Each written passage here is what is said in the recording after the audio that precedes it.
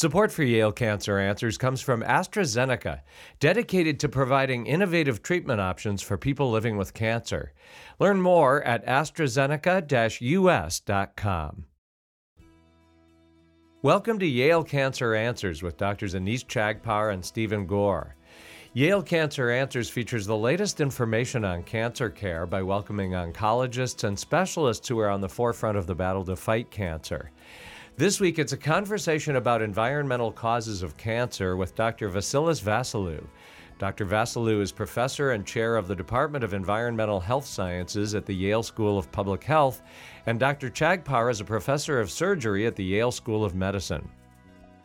So, we talk a lot on this show about cancer and different risk factors for cancer. We talk about genetic causes, but tell us a little bit more about environmental causes of cancer.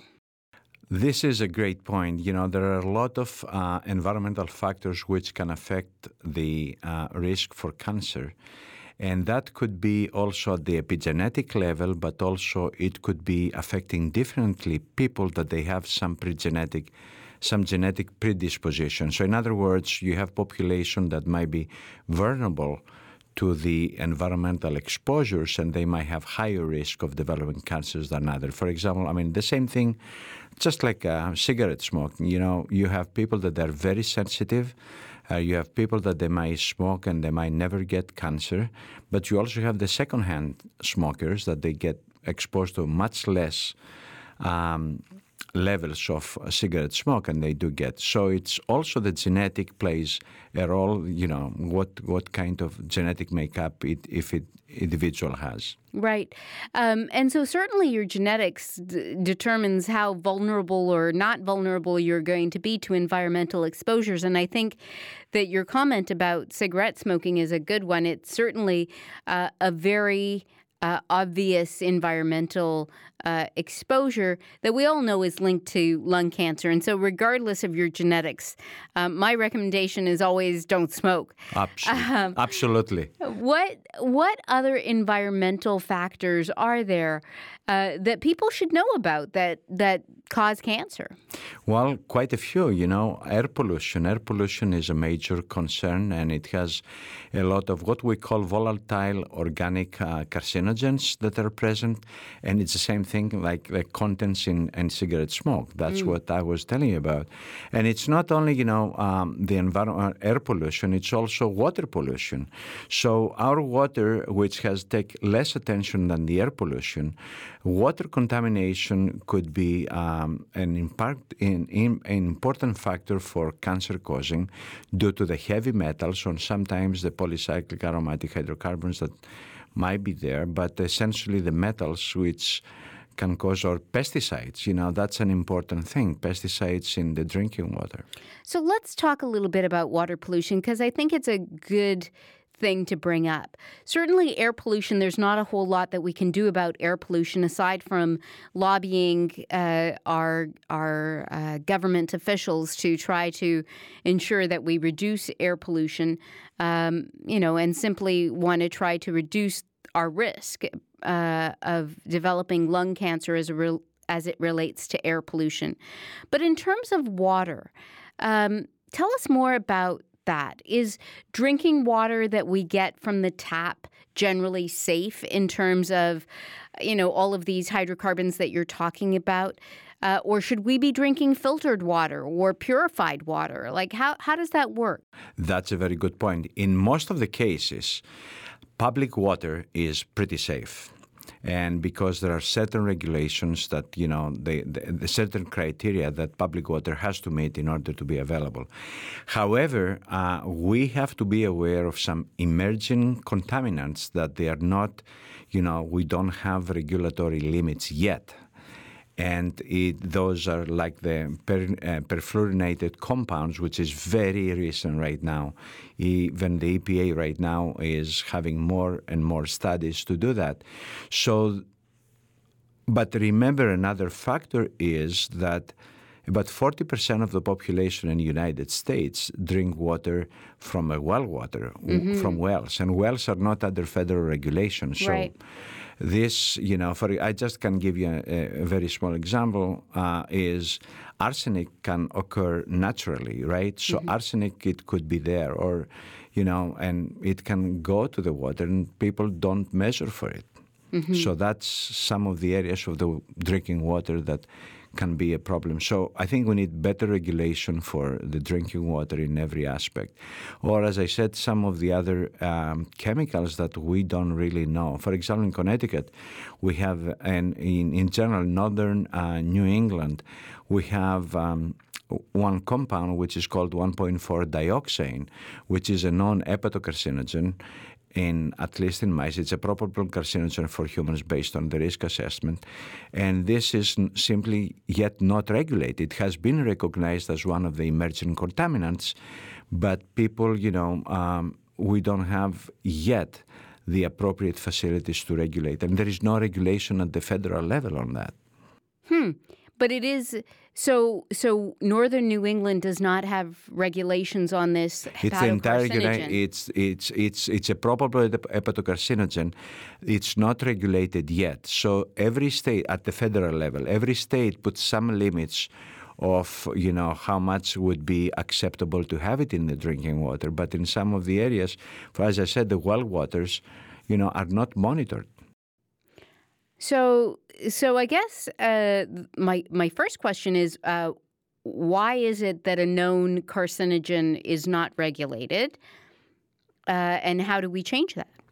Well, that's what we're trying to do with, actually, right now, the Environmental Protection Agency has announced a big research for this particular compound. We know that also the perfluorinated compounds are also under very big research in order, you have to have some data in order to make the legislation, and at least at the federal level. Yeah. But if something is a known carcinogen, one would think that the research would already be there. Well, there is, when it comes to risk assessment, people, can see it from different points of view. There might be some people say, we don't have enough data on population studies that it shows that it's a carcinogen. It might be a possible carcinogen in humans and hepatocarcinogenic in mice, but they want to have some more evidence, right? Research-based evidence. So that's why, and again, that's why we call them emerging water contaminants. Right.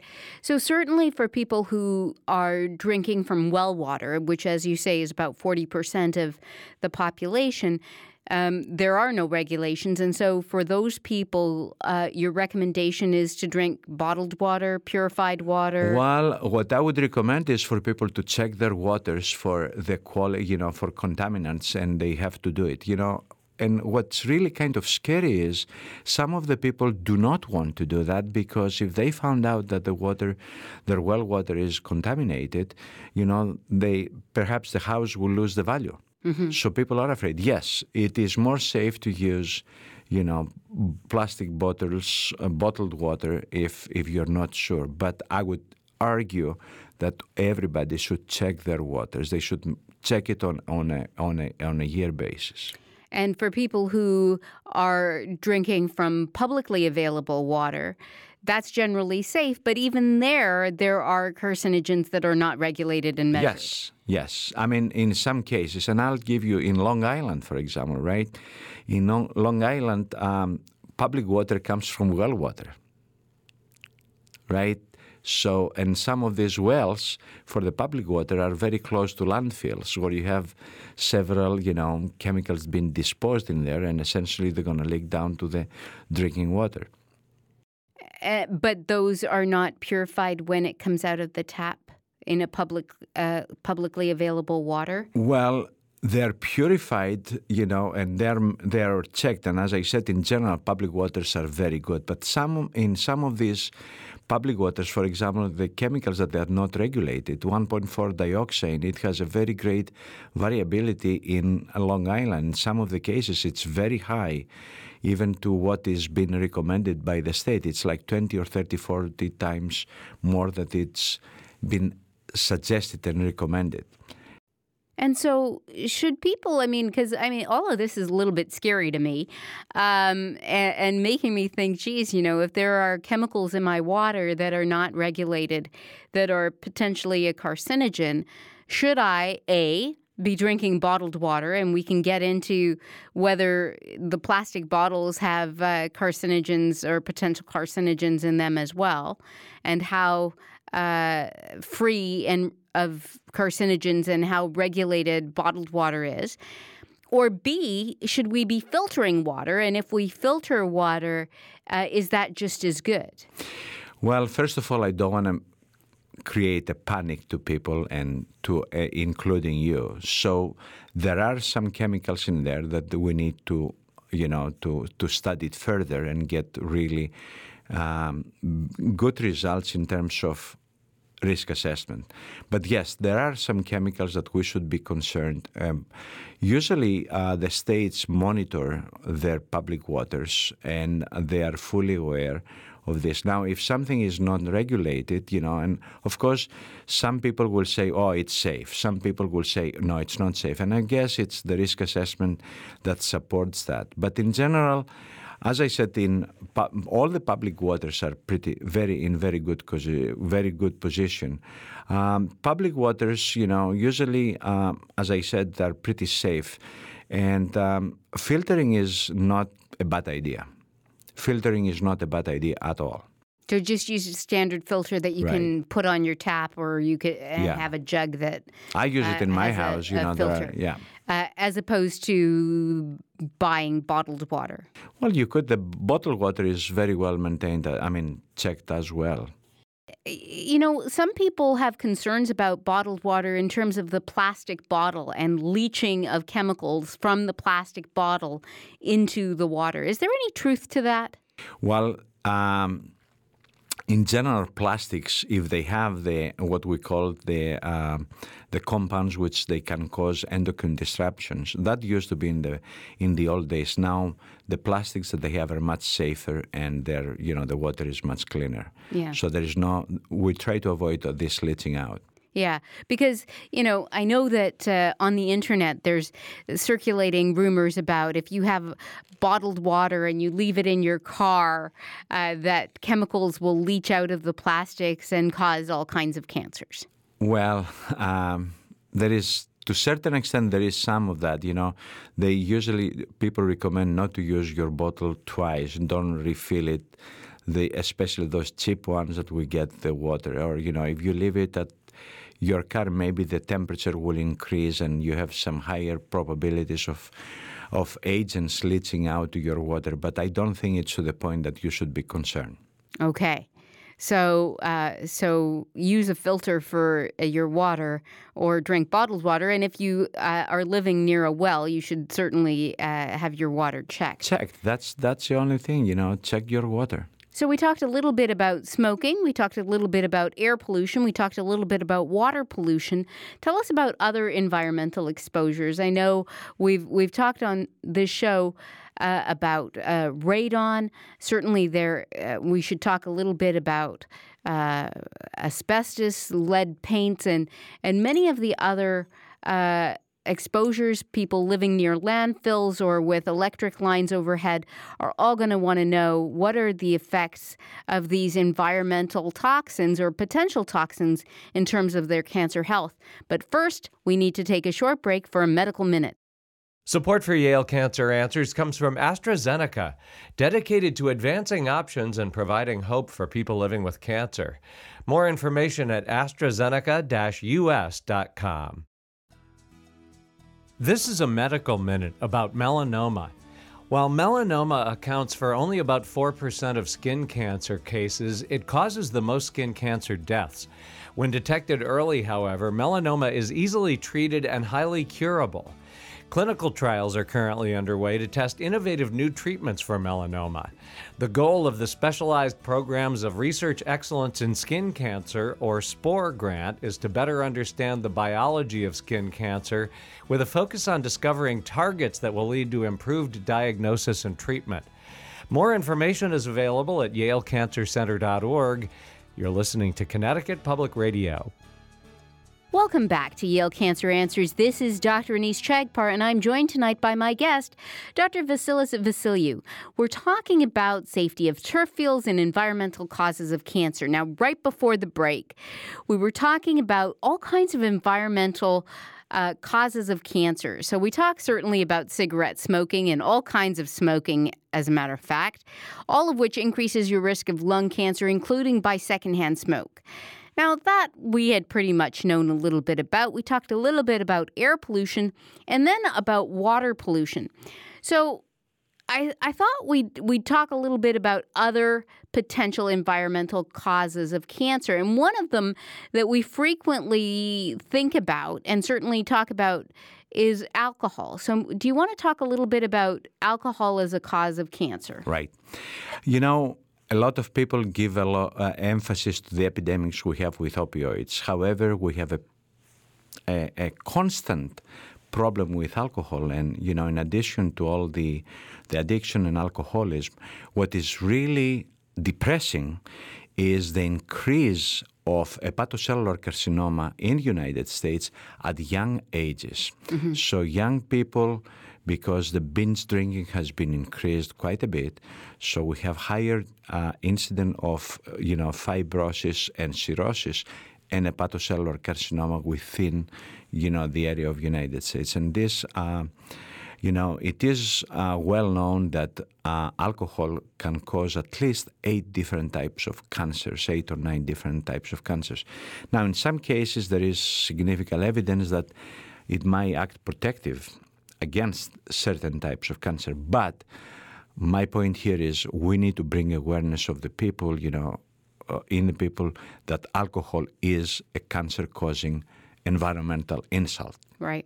So if you're going to drink responsibly and in moderation, because certainly, it increases your risk of hepatocellular cancer and pancreatic cancer, colon and oral cancer, pancreatic, and breast cancer as well. All kinds of cancers. So really, it does deserve to be in the category of carcinogen. And along those same lines, the other, quote, carcinogen that people need to think about is obesity. And fat, because that is now people are saying that the new cancer, the new form of smoking is sitting. Yes. Well, it is absolutely true. And I'll tell you what the deadly combination is alcohol, smoking, and obesity. Mm-hmm. So because the obesity, it has an altered metabolism, and this can affect a lot. And, when you get to add the alcohol action, it is, additive. Yeah. So certainly things to think about. Now, along those same lines, people are trying to get their kids active and healthy. And I know that you have an interest in the turf fields that kids play on, like the way they play soccer. Since when is that a carcinogen? Well, let me tell you something. First of all, it is the artificial turf, and it's the infilling, the stuff that we put into the artificial turf, which is recycled tire. Now, the tire, if you have an old tire, you cannot burn it, you cannot bury it, and you cannot throw it into the water, simply because the chemicals that are there, and these are polycyclic aromatic hydrocarbons that they will be found in your cigarette smoke, in your air pollution, combustion, and everything. So they're present there.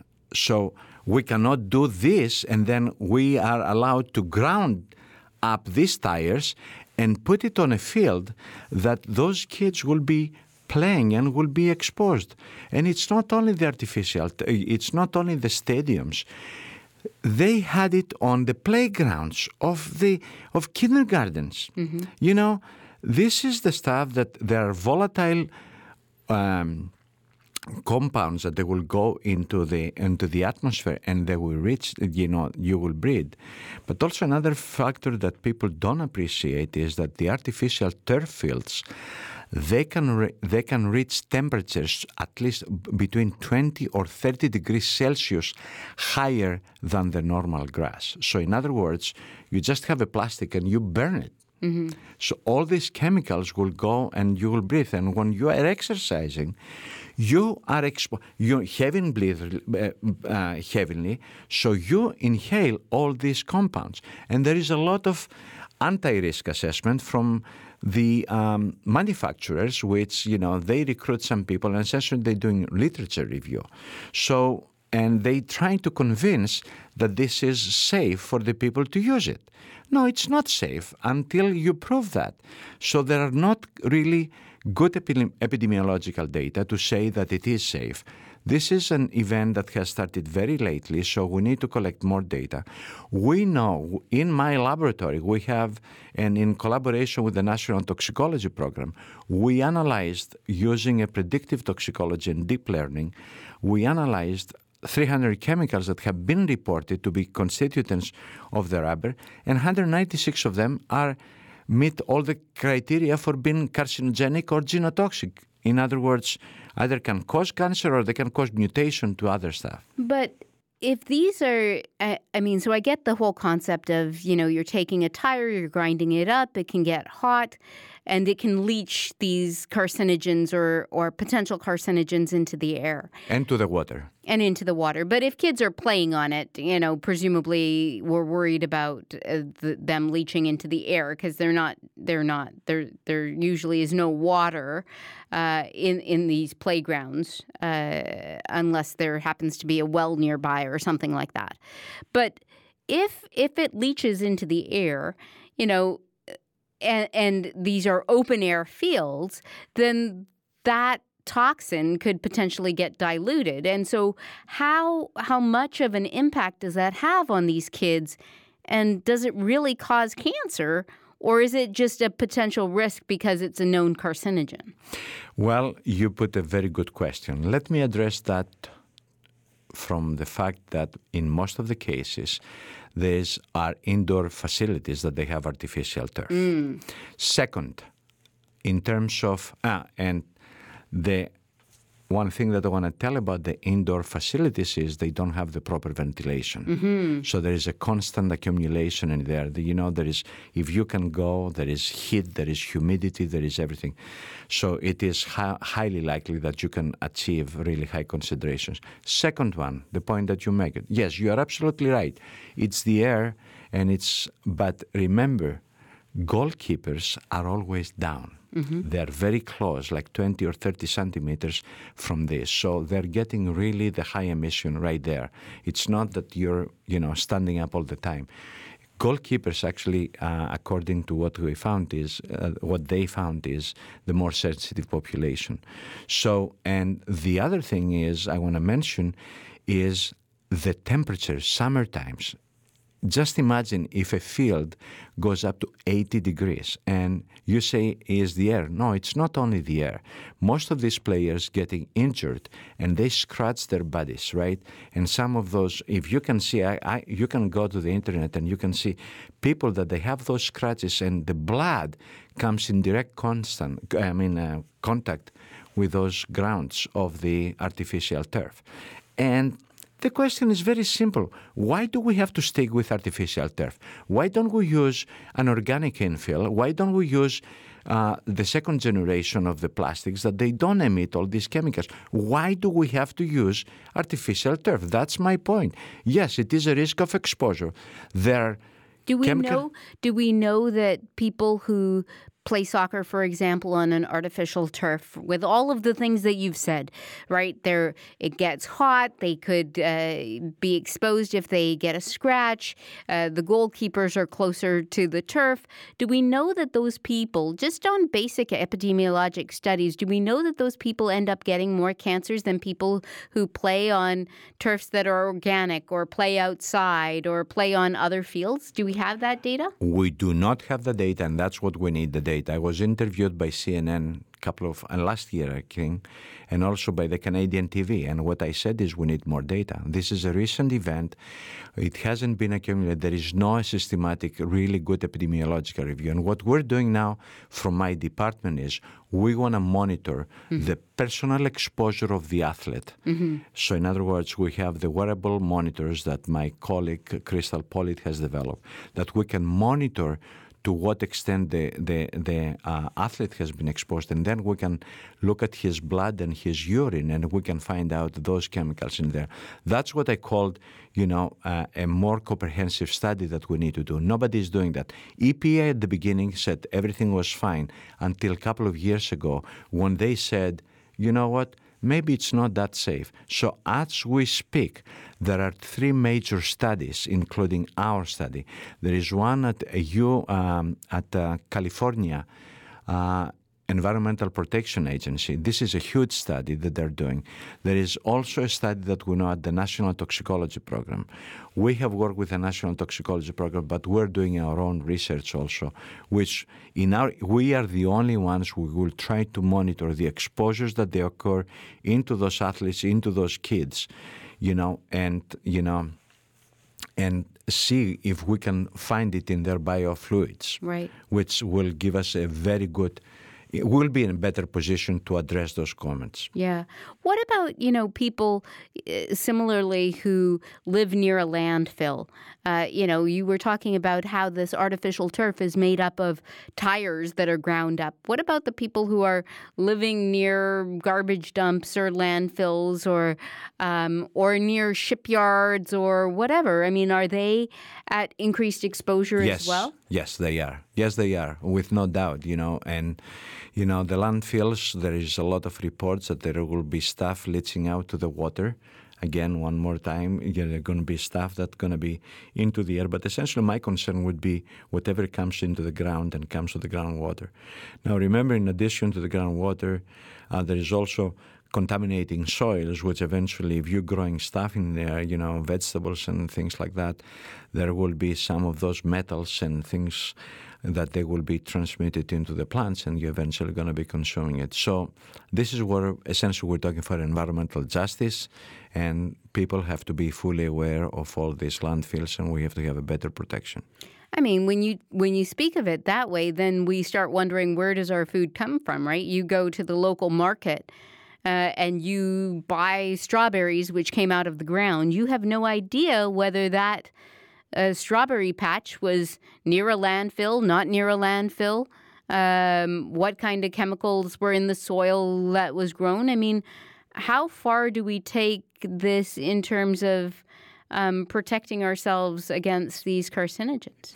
Well, I don't think we take it that seriously. And actually, there was a major study that was published actually in my mother country, in Greece, a couple of months ago, that they were finding that the vegetables from a particular area, which they were taking the water from a river, and that river was contaminated by the industrial sites and landfills.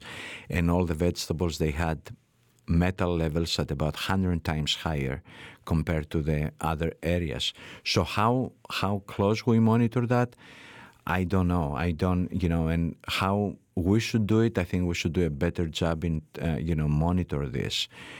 Everybody assumes that everything is clean and nice, but, there might be some contamination. It is very well known that some of the, for example, rice might contain some arsenic. And arsenic, again, it is, it's a pollutant, but also it's a natural occurring stuff. So we need to pay more attention into that. And as a matter of fact, next month in April, I'm working with Waters. We're trying to set up how to use the technologies in order to advance monitoring of the foods and, contaminated food from all these pollutants. Dr. Vasilis Vassilou is professor and chair of the Department of Environmental Health Sciences at the Yale School of Public Health. If you have questions, the address is canceranswers@yale.edu, and past editions of the program are available in audio and written form at yalecancercenter.org. We hope you'll join us next week to learn more about the fight against cancer here on Connecticut Public Radio.